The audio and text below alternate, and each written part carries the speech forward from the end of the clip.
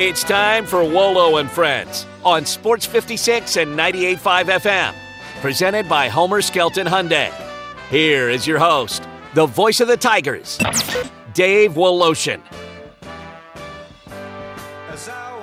And a very pleasant good morning on this Wednesday, October 4th, 2023. As you know by now, Dave Woloshin, he's out this week. He'll be out the rest of this week and Monday and Tuesday of next week as the Memphis Tigers have their football open date, and as he gets ready for the long push, we hope until late March, early April with Tigers basketball. I'm Brett Norsworthy sitting in for him and honored to do so, and alongside Zach Boyd, who is producing. We're from our Family Leisure Studios, and we'd love for you to be a part of this Wednesday morning with us at 901-360-8255. A reminder, this time tomorrow at about 10:05, in about 24 hours and 5 minutes, we will be honored to have the athletics director of the University of Memphis, Laird Veach. He's set to join us tomorrow, and we will visit with Laird about a lot of subjects, as it's always busy this time of year with the crossover time of the year. A lot of tickets to sell, and a lot of tickets to sell for the Tulane game coming up Friday night,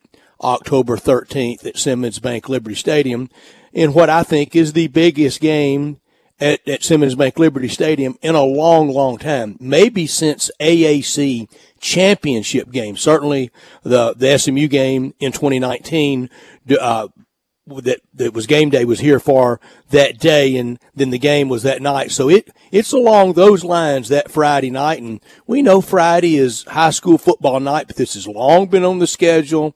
This is nothing new for the Tigers to play, on Thursday night. Already done it once this year against Navy and have that big game on Friday night. The baseball playoffs got started yesterday, but tonight we have college football on Wednesday night, and this starts a stretch of pro or college football over the next 56 days. That's through the Monday night football game after Thanksgiving. Thanksgiving that Thursday, and then, ball all weekend, Friday, Saturday, Sunday, and the Monday night game that weekend. So it stretches from now until then. 55 of the next 56 days, college or pro football. Oddly enough, the only one that doesn't have a game in that span is the night before Thanksgiving. I don't know if that'd be a good time to have a game or not, because everybody's probably trying to get to grandma's or get home or something. But it might be worth trying for somebody in the future. Maybe even an afternoon game that day. Is we all are trying different things around sports. In baseball yesterday, the headline of the day, and sadly enough, is that crowd in St. Pete for the Tampa Bay Rays playoff game. The lowest attended postseason game since 1919. Yeah, the year the White Sox threw the World Series in the quirky enough best of 9 World Series to what is now the Cincinnati Reds. I don't know what their name was then. I think it might have been Red Legs then. But the lowest crowd since 1919, and that's where they're building the new stadium there. So all the, people won't go from Tampa to St. Pete for games.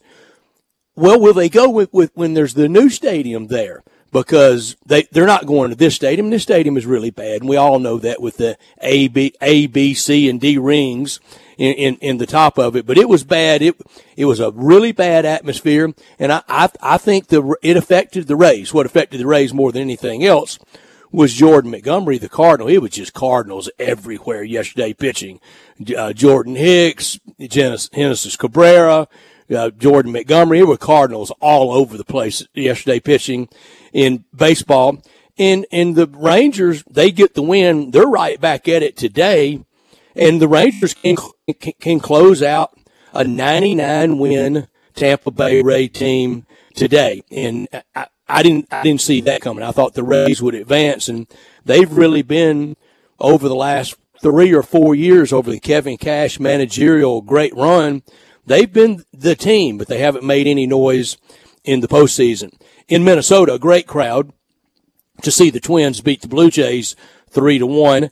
And in Milwaukee last night, a real upset with the Diamondbacks winning 6-3. It was all Milwaukee early. They got a run in the bottom of the first, 2 in the bottom of the second, and it looked like, it was on. And then Arizona matched them with 3 in the top of the third, got 1 in the fourth, and then added on 2 big runs and got to their ace, Corbin Burns.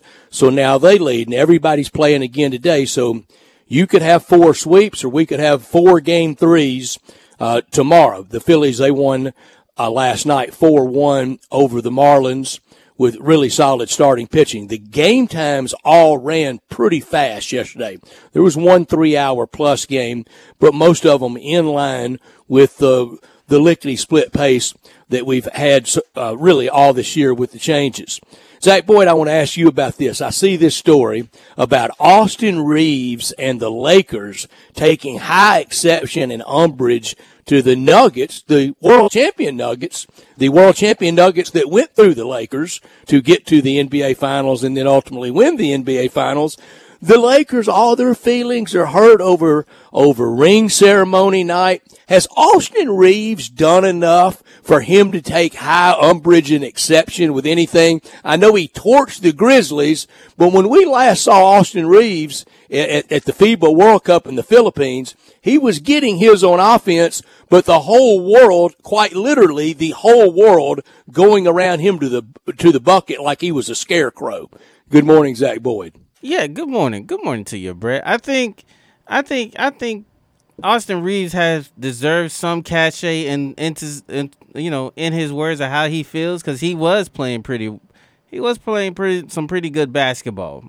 Now it goes back to the original topic of with the Grizzlies, because everybody likes to point out, everybody in the NBA points out that the Grizzlies are the most talkative team in the NBA. So now that we got the world champs feeling themselves, now it's like, well, we don't now you got an issue with the champs coming in and saying some things, but about they're the champs. And your can't team. they so talk? Like, yeah, you can't be upset at everybody because everybody talks. So yeah, like the Nuggets deserve to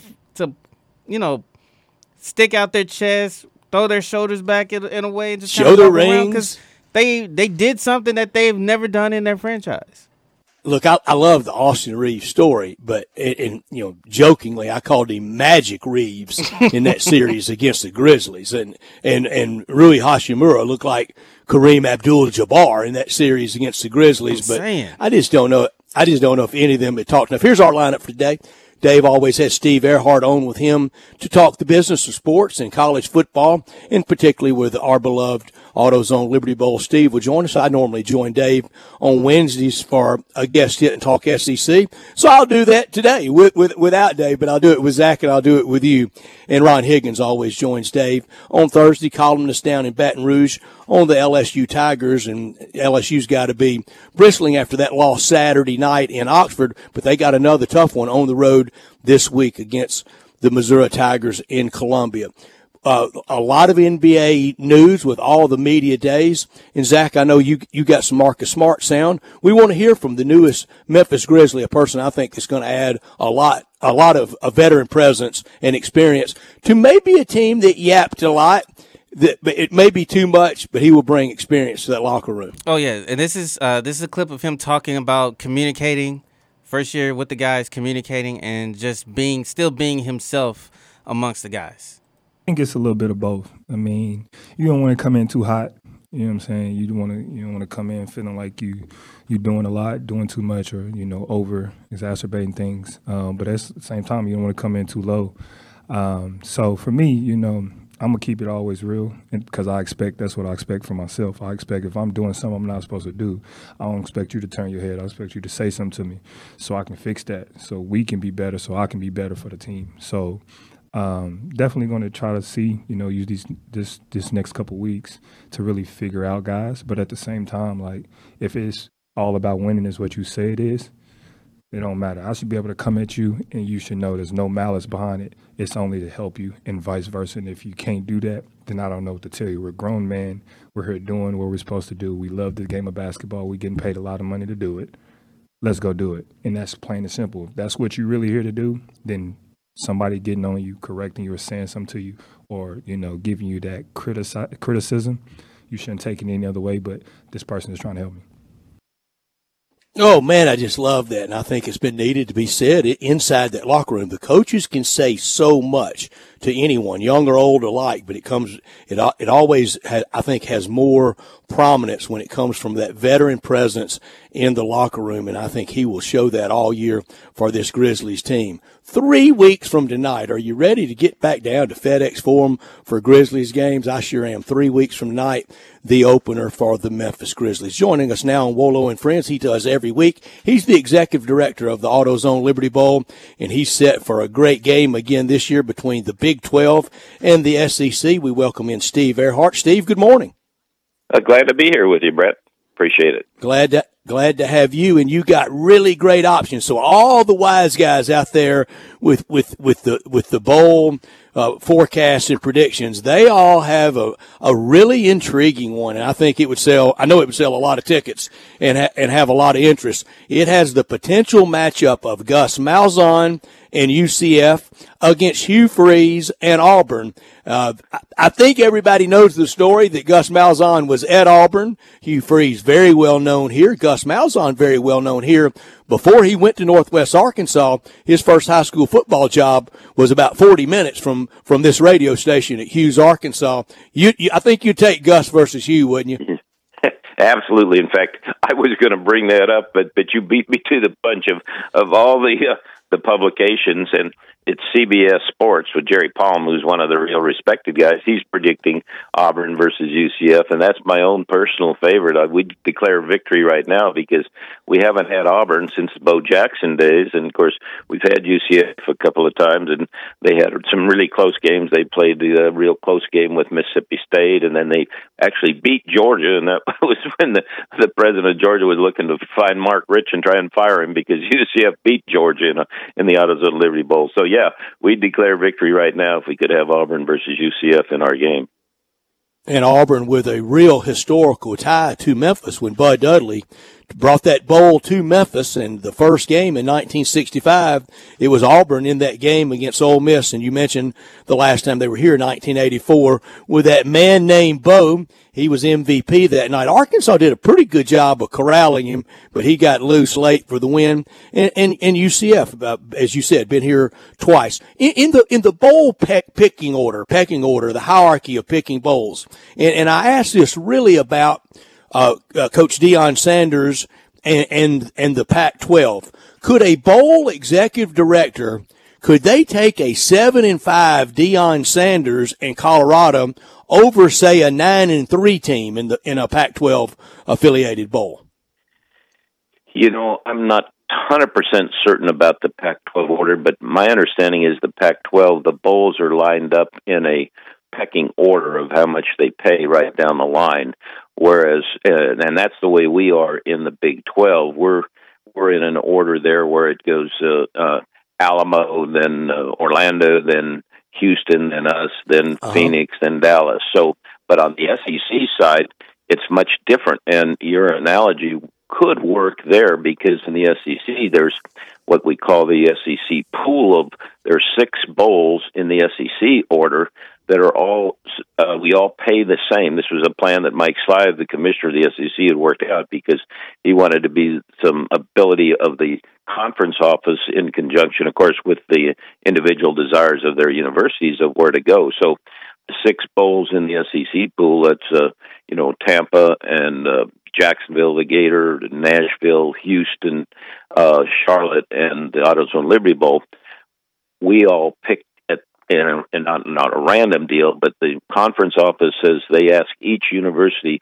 what bowl they'd like to go to. They ask each bowl who they would like to have. They put them in order, and then the SEC makes the ultimate decision. So that's where, in a pool like that, possibly we could get somebody that we want. Like last year, we wanted Arkansas, and of course that was a great selection, a triple overtime game, and it worked out because Arkansas wanted to come here to the AutoZone Liberty Bowl as well. But to answer directly, the Pac-12, I think the Pac-12 has a pecking order with contracts established in advance of which bowl gets which team in which order.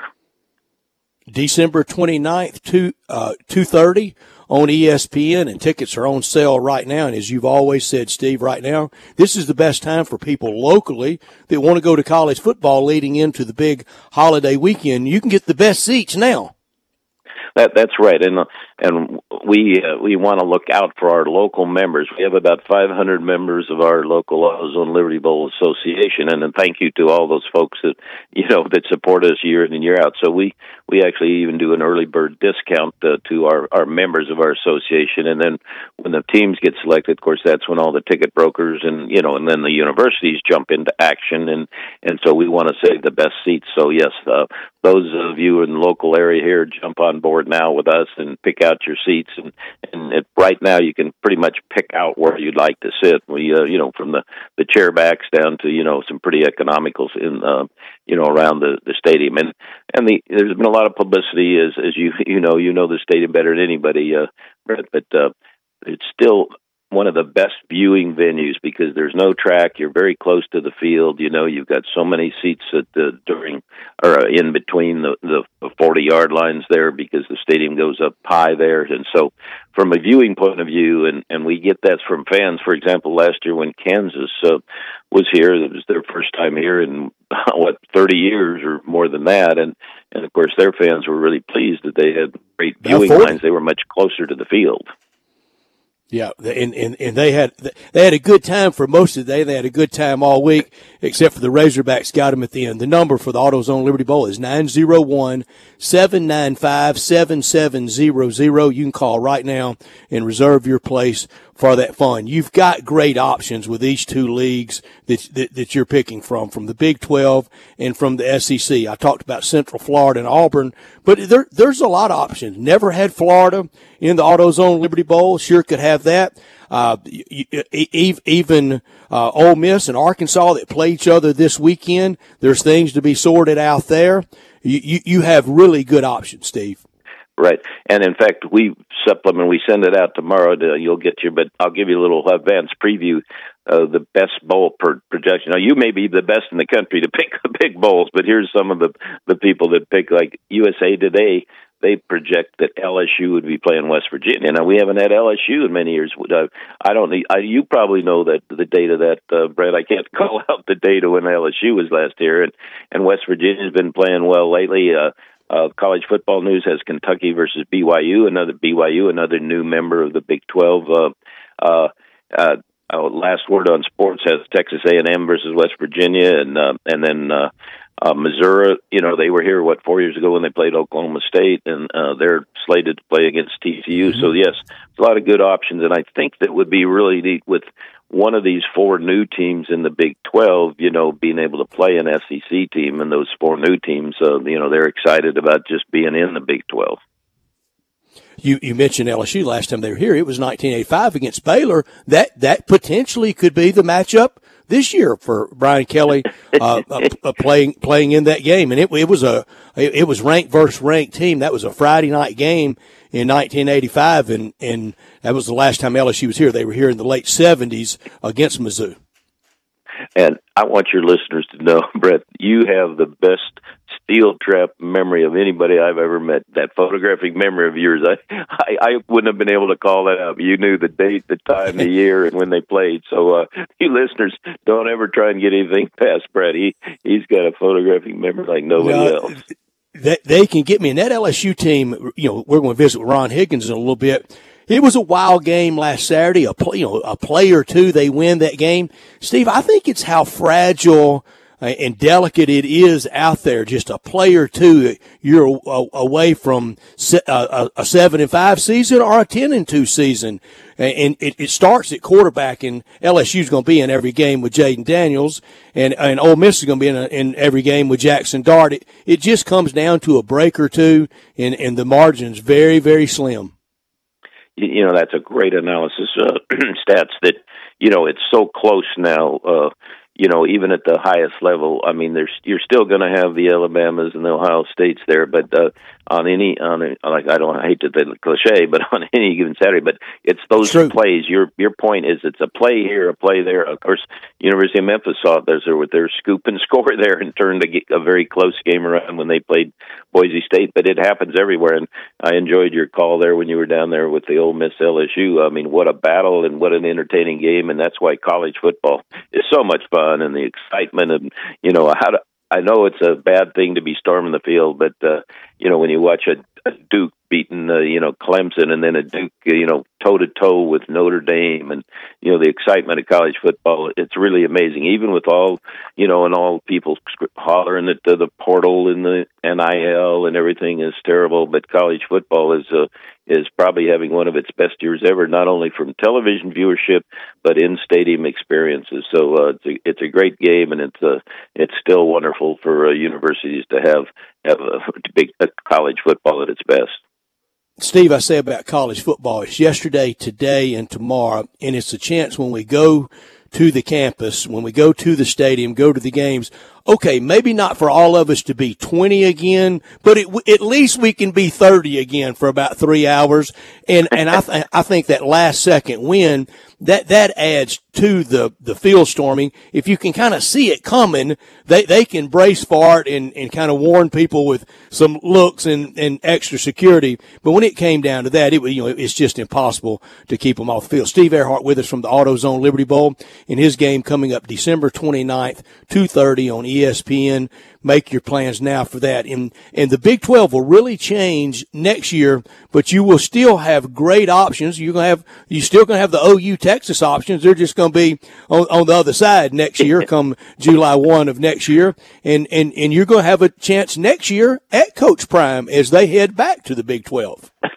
That's where you made a great point, and I think that's why the AutoZone Liberty Bowl, we're in a good position for the future. People ask us what's going to happen, but with the SEC expanding, and like you said, we've never been able to get Texas or Oklahoma out of the Big 12. Quite frankly, that the Houston Bowl has told us we're always going to take one of those teams there. But now that they're over there in the SEC, and quite frankly, I think they're not going to be able to dominate. They've for many years they've dominated the Big 12, but over there they could be sort of in the middle of the pack, which doesn't mean they're any worse a football team. They'd be just as good a football team and just as entertaining and a big fan base. But I think we have an excellent chance of having some matchups there.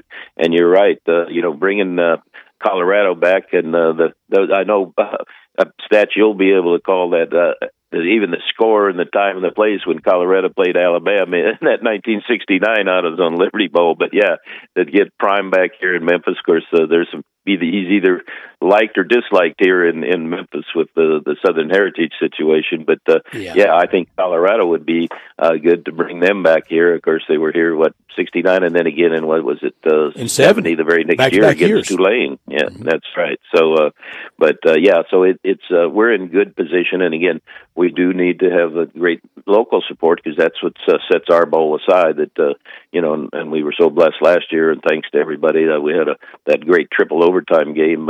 It was really neat. Even in the middle of the game, I got a text from Archie Manning say, "Wow, what a game!" But it really portends good for the future. So I think, and I know you've been analyzed on your show all the stuff about the portal and the NIL, but it'll evolve through there, and I think in a lot of ways it's good. There's some guardrails that need to be placed in that, but it'll get worked out. We've been through worse situations, and as I say, in that Colorado, you were there stats, but in 1969, I can tell you that I was out at Colorado then, and we had an NIL before NIL was NIL. Oh, yeah. Now it's legal, but there was a lot going on in the old Big 8 in those days. So we'll survive. Cullen Bryant didn't play for free, did he? Well, yeah, he was one of the good guys. He didn't, but there was some recruit. He was a local guy from Colorado Springs, Colorado. But we had some kids from California and Texas that they found their way to Boulder, Colorado, and it looks like it's now amazing, prime time is he's got a lot of kids wandering to Boulder, Colorado that may not have ever heard of where Boulder, Colorado is. But college football is still in a good position. Yeah. It sure is, Steve. I'm not suggesting at all, not even close for the AutoZone Liberty Bowl. But could you see a bowl with the crowded December schedule? And we know a lot of it is ESPN owned for programming. But could you see a bowl going? We're going to have our bowl in August. We're going to go to opening weekend and play it then instead of like some of these classics have the pomp and ceremony and everything around it on opening weekend. Could you see that happening?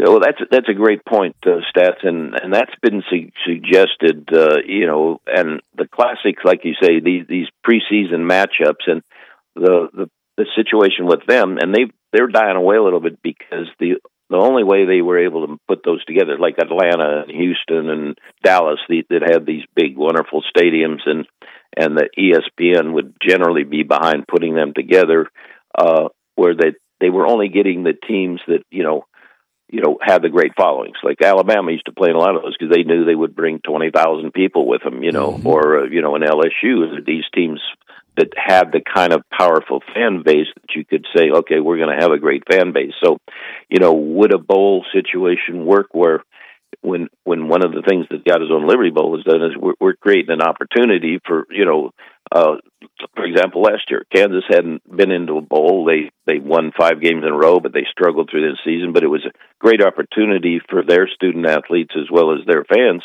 to have a wonderful experience, even though they lost. And again, with Arkansas, who, they had an up and down season, but it was a great reward game. Now, I'm not sure, could you promote a game with 2 schools like that at the beginning of the year? And that's the big question mark. But yeah, I think it's something that we'll be looking at, because when they finally work out that schedule, when will that first round of playoff games, which will be on the campuses of the schools, that first, what will be the quarterfinals come next year, where will they be scheduled? That's one thing that I pretty well determined that it'll be the week after the Army-Navy game. You have the selection of the conference champions and all the bowls get assigned that first Sunday in the month of December. Then you have Army-Navy a week later with the only game that week, and then a week later you'll have what would be those early games. And I think that there's probably going to be some adjustments to that, because as you know, the plan now is that the teams 1 through 4 in the pecking order, or in the alignment order from the committee, they don't play at all that week. They don't, and so the teams 5, 6, 7, and 8 will host those games on their campuses. So the teams 1 through 4, those ADs say, well, could there be a big payday? Why? How come we're not getting to play on our campus? So that there's potential of some discussion about what will happen to that. But the our bowl will be in good shape. Excuse me, because 12 teams are the same 12 teams that get selected now for the 6 New Year's 6 bowl games. So we'll still have a good shot at some really quality teams, just like we did last year. Steve, thank you so much for your time. We both hit a time where I think we both need a drink of water, but I do appreciate your time today, Steve. Yeah. No, I was getting excited about that. Again, thank you for your time, and I appreciate you.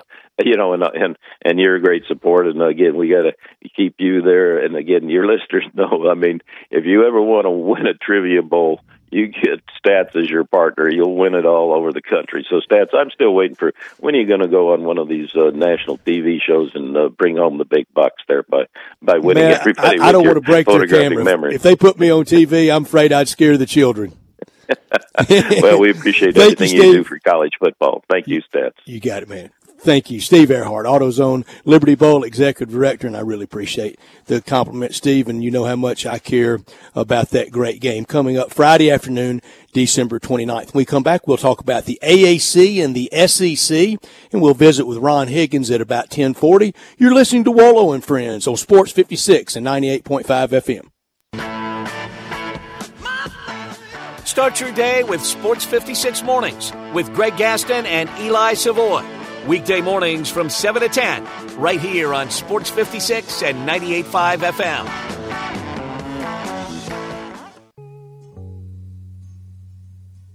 Now, back to Wolo and Friends on Sports 56 and 98.5 FM, presented by Homer Skelton Hyundai. Here once again is the voice of the Tigers, Dave Woloshin.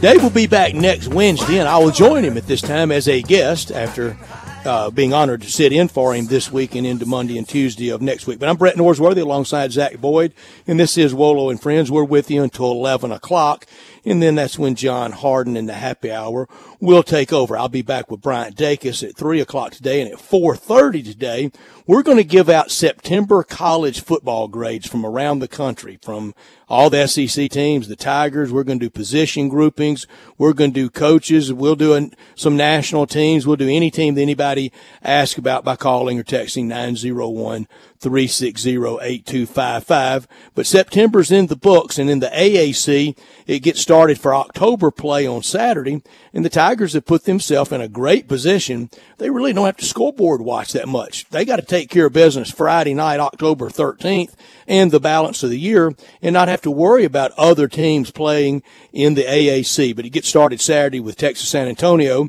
A surprising 1-3 against Temple, 2-3. North Texas at Navy, South Florida at UAB. I had UAB being a lot better than they've been under first-year head coach Trent Dilfer. And UConn 0-5 in the second year of Jim Mora Jr. Against Rice 3-2, a surprising 3-2 for Rice. And then Saturday night, Tulsa at FAU, and that was my friend Richard Cross doing that game on ESPN. This weekend, the SEC, it's LSU that we'll talk a lot about with Ron Higgins coming up in a few minutes. And I saw LSU last Saturday night, and they're fine on offense. They've got problems on defense, and they go up against a team that's got plenty of offensive weaponry in Mizzou. That game's at 11 o'clock on Saturday morning. Possibly the most anticipated Mizzou game since they've joined the SEC, maybe. Certainly in the Eli Drinkwitz era with them 5-0 and ranked 21st. Western Michigan's at Mississippi State Saturday at 11. Alabama, the CBS game. Gary Danielson will be at that game alongside Brad Nessler. The CBS game, Bama going to Texas A&M, where Bama lost 2 years ago to Jimbo Fisher, and Nick Saban suffering his first loss to a former assistant coach. He's had a couple since then. Vanderbilt at Florida Saturday, 3 o'clock. Kentucky at Georgia, 5-0 Kentucky, ranked 20th against 5-0 Georgia, number one in the country in a 22-game winning streak. Georgia, 14.5-point favorite at home between the hedges at Sanford Stadium. And Saturday night, where I will be, and you can hear all the action right here on Sports 56, kickoffs at 6:30 with David Kellum and Harry Harrison on the call, and John Darnell on the sidelines. Gary Darby and I get it started at 4:30 in the Grove for the Razorbacks and the Rebels.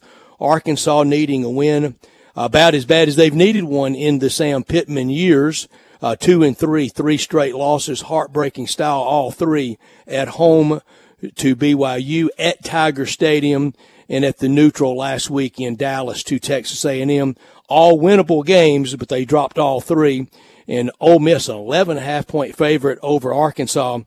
Vegas, they don't get too out of line on much, but I think that line's a little big, based mostly on what Ole Miss did last week in the thrilling comeback, down 9 with 5 minutes to go, and win the game over LSU. But Ole Miss 4-1 and ranked 16th, and after the game against the Razorbacks, we'll head into open date, and then the first opponent coming back after the open date will be Auburn. Last week in the SEC, the game of the weekend, maybe the game of the year in college football, was that 55-49 game in Oxford with Ole Miss defeating LSU. It was Jackson Dart, 88 plays, 0 turnovers, and I thought that was the key part in the game. How healthy, how well, how recovered has Tennessee gotten since dropping the game down at Florida? They won at home last week, 41-20. They now have an open date. And then how about the next 3 weeks for Tennessee when they come out of open date? They'll have Texas A&M in Knoxville. They will have third Saturday of October against Alabama at Bryant-Denny Stadium.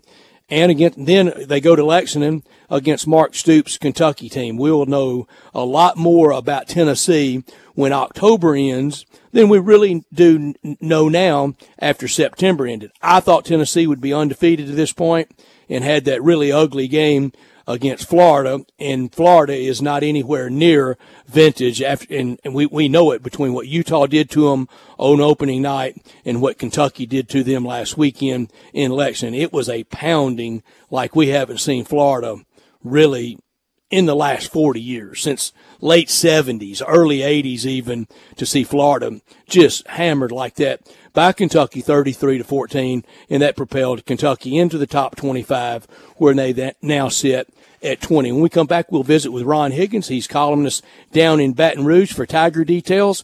That's next on Wolo and Friends on Sports 56 and 98.5 FM. We are real sports talk. Sports 56 WHBQ. Available on your radio dial at 560 AM and 98.5 FM, as well as around the world online at sports56whbq.com. Take us with you everywhere by downloading the Sports 56 app. And at home, just say, Alexa, play Sports 56. Wherever you are, stay tuned in to real sports talk. Sports 56 and 98.5 FM. Now, back to Wolo and Friends on Sports 56 and 98.5 FM, presented by Homer Skelton Hyundai. Here once again is the voice of the Tigers, Dave Woloshin. Ron Higgins joins us now on Wolo and Friends, and he is our friend, long time at the Commercial Appeal, and now back home in his beloved Baton Rouge and covering the LSU Tigers, columnist for Tigers Details, TigerDetails.com. And Ron joins us now. Good morning, Ron Higgins. Was it Ole Miss's offense or LSU's defense, or the imperfect combination of the two for the purple and gold? Hold on a second. Ole Miss just scored again. Okay. Okay. Very good. Thank you. Who got this one? Yeah. I think it was a combination of both. Yeah. I think I really thought Ole Miss was due for a really good game. I was frankly surprised in the first part of the season how much they've kind of just not hit their stride offensively, because they got some really good talent on that side of the ball. And they took advantage of an LSU defense that its cornerback rotation has four guys before this year never started an FBS game. And quite frankly, the defensive line and linebackers underperformed, and Ole Miss did a great job. And then, and they had to, I guess LSU fans are angered because LSU's their tradition has been on defense, but now they have a world-class offense, and they got a defense that can't stop anybody. And so they're angry, which they should be. But, you move on, and I think the way Brian Kelly understands it, his secondary may not get much better because of what they have on hand. But he feels like they can cover some of that up if their defensive line plays better and actually gets a good pass rush and sacks quarterbacks, which they didn't do against Ole Miss. And the linebackers fill gaps better. So, some LSU fans are like wondering, Brian Kelly this week, announced Monday that he's bringing in former LSU defensive coordinator and line coach, 82-year-old Pete Jenkins, to come as a consultant. And actually, it's a great move because there's no better technician of defensive line play in the nation than Pete Jenkins, who's still in demand by a lot of college teams and pro teams to come. And so they feel like they get that solved, it'll help their secondary some. Which this year, that game, LSU's defense looked like date night at the Senior Citizens Home. There was a lot of excitement, but nobody knew what quite to do. And hopefully, if the defensive line can play better, the linebackers can play, the front seven can play better, the back end will be kind of covered up a bit, so to speak. But the back end's not going to get a lot better. And you got to have to get new players for that. Yeah, you can't. You can't. There's no as much as college football has gotten so liberal with its transfer rules. You can't trade guys in mid-season in the portal. I'm sure it's coming. I'm sure some players somewhere is going to file a lawsuit for that and be able to do that. Yeah, and win. Yeah, but no, Ron. When my head explodes, I can take trades. I'll be able to stand a player holdout. When we have the player strike, I hope it's way past Brett and Ron. I hope I don't have to live to see that. Oh, absolutely. Absolutely. So hats off to Ole Miss. They played a great game. And I thought, people asked me, LSU fans, about the Ole Miss game before the start of the season. I said, that's the one I got circled on my schedule because LSU can easily lose that game. It's a tough place to play. Kippen's a really told us that at Media Day. Yeah, Kippen's got an good offensive coach. And yeah, they can lose that game. And I've watched Ole Miss this year. I'll call on TV almost every week. I try to watch everybody, and I'm like, man, they're just a couple of steps away from getting in rhythm and destroying somebody. And they destroyed LSU. And for Ole Miss fans, there's not a team they enjoy destroying more than LSU. And God bless them. I know it made them happy. Especially to the old guard Ole Miss fan. I think the Ole Miss fan 55 and up, the LSU thing is still the biggest thing. This is not a shot at Mississippi State. This is not I'm not trying to be overly complimentary to LSU. It's just how I see it. And I think I got a pretty decent handle on the Ole Miss fan base. 55 and up, LSU's magical. To 20 to 55, it's the Egg Bowl. Yeah. But I think the SEC understands the rivalry. I think Ole Miss could be one of their permanent opponents. I believe when they go to, if they ever rearrange their schedule like they should. But yeah, I mean, I've never. Somebody looks in the middle of the game, while both teams are scoring back and forth. They go, "Hey, it's Chris Jackson versus Gerald Glass." Oh, that's a good line. Who gave that line? That's a good one. Yeah, but it was a fun game to cover. The home team went home happy and partied, and the visiting fans had to drive 5 hours trying to decide who they need to fire. Yeah, Ron, and that's fandom for any group of fans. Ron Higgins, our guest, longtime SEC columnist, follower, historian. He knows this league. He knows every team just as well as anybody out there. Ron, I'm going to commit heresy, I know, in the LSU world, and I say it, and I saw all the number 9 Joe Burrow jerseys in Oxford. He is a small G god in Baton Rouge, and he should be. Heisman Trophy, national champion, undefeated. I think Jaden Daniels is just as good. He just may not have the teammates that Joe Burrow had. Yeah, Jaden Daniels is just played phenomenal. I don't know if I've seen a guy just throw the ball better than he did. Past few games. The other night was the touchdown. Those throws, those corner throws. And Brett, he plays for a fan base who still questions up to like a game ago whether he should be the starting quarterback or not. That's how. Oh my. That's how unintelligent this fan base can be. This kid is a great football player.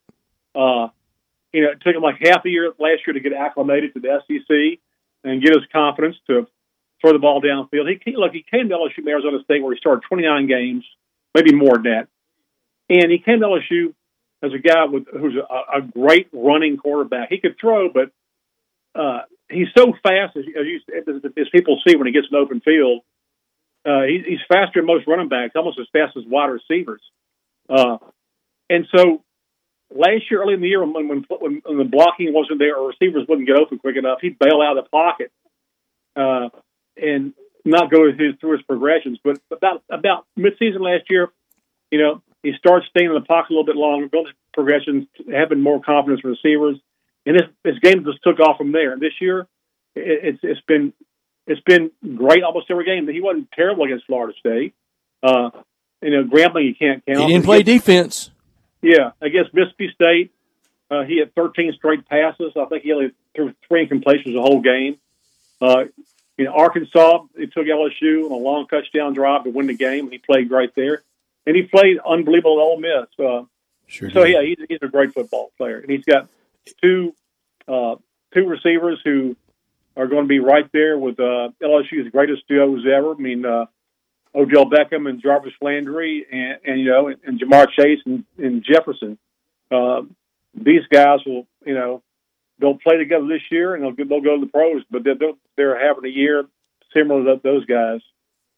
Ron, Saturday night, right before Coach Lane Kiffin joined me on postgame, we were talking off the air, and I said, throws. And he said, that coverage. He said, our guy was there. He said, I'm not mad at our guy. The coverage was there.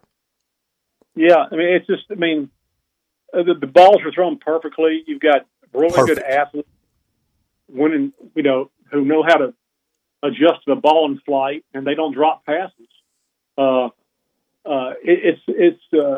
It is absolutely amazing. I guess really the two guys that are ranked LSU's top two receivers are ranked. Golly, I mean, they're in the top 10 in the nation in a lot of receiving categories. Almost every catch they make is for a first down or a touchdown. I mean, that's and they attack the ball. Yeah, they don't drop passes. I mean, Malik Neighbors, 80% of his catches this year been for touchdowns or first downs. Thomas, other receiver, 64% of his catches, first downs or touchdowns. It's just, at one point this season, Malik Neighbors had 15 consecutive receptions for either and/or first downs and/or touchdowns. They got two of the best in the nation, but they got to solve their defense if they, want to somehow come back and win the West. If Alabama stumbles or Ole Miss stumbles again, they won it with 2 losses last year. Yeah, and look, Brian Kelly's going. I think he's a good coach. I know there's a part of the LSU fan base that don't like him because he's just too calm on the sideline, which is the stupidest thing I've ever heard. Yeah. But I mean, LSU fans like their coaches to scream at players. They want their, that's why they love Nick Saban because, if a DB got beat under Nick, LSU fans want to scream at that DB. They had Nick to do it for them. They like their coaches loud and wild, which Orgeron was that way. They're not used to having some. Ed Orgeron was loud and wild. Yeah, there was a rumor he was. Yeah, and they like their. Brian Kelly is, controlled and very cerebral, and he's an adult. He's an adult. And he's also from the North, which LSU fans, I think that everybody should be from around here, but they kind of so was Nick Saban, so was Les Miles. Yeah, they forgot Nick was, West Virginia. It's just when you lose a game like that, you think of every possible angle, to get angry at your head coach or your defensive coordinator. And the fact is, if you don't execute what you're supposed to be doing, and the other team is on their A game, you're going to get killed. And that's what happened. Again, I've waited all year for Ole Miss to do that. I'm sure Ole Miss fans have too, but every game I'll watch them, and you see them every week.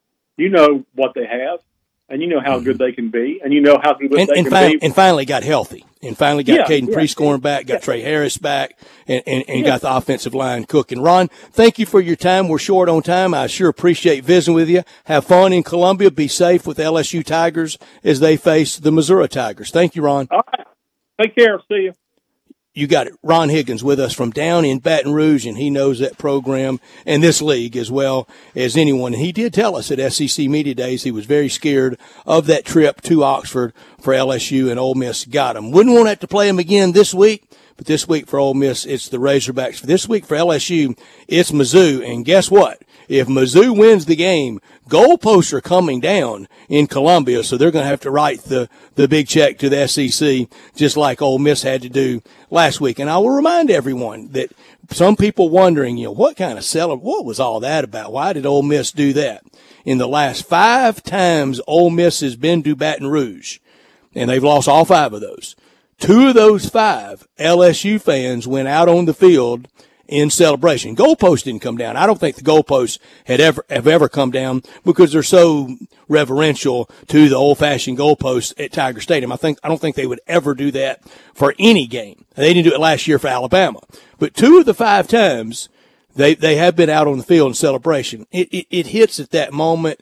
I can't, and I don't think there's any way you can keep that many people away without, really going, with some extreme tactics, and you don't want to have to do that to your customer. I mean, I don't think it would happen again. I don't think it'll happen again anytime soon at Oxford, but certainly can understand the celebration around the sport. It is not safe. I don't encourage it, but I do understand when people did it. And I once was a party to it in 1981 when Arkansas beat number 1 ranked Texas in Fayetteville when I was a freshman that year at Arkansas. So I've been out there on the field and I've done that. I was down by the field Saturday night and felt like it was coming if that happened. As soon as the game hit 0, I went straight to the back because I knew the celebration was getting ready to be wild. Tomorrow we will visit with Laird Veach, the athletics director of the University of Memphis. Russell Copeland will join us as well, and Jarvis Greer. Today I want to thank Ron Higgins and Steve Ehrhart for joining us, and also thank you very much to you, Zach Boyd, for the great job producing. I'm Brett Norsworthy. You've been listening to Wolo and Friends on Sports 56 and 98.5 FM.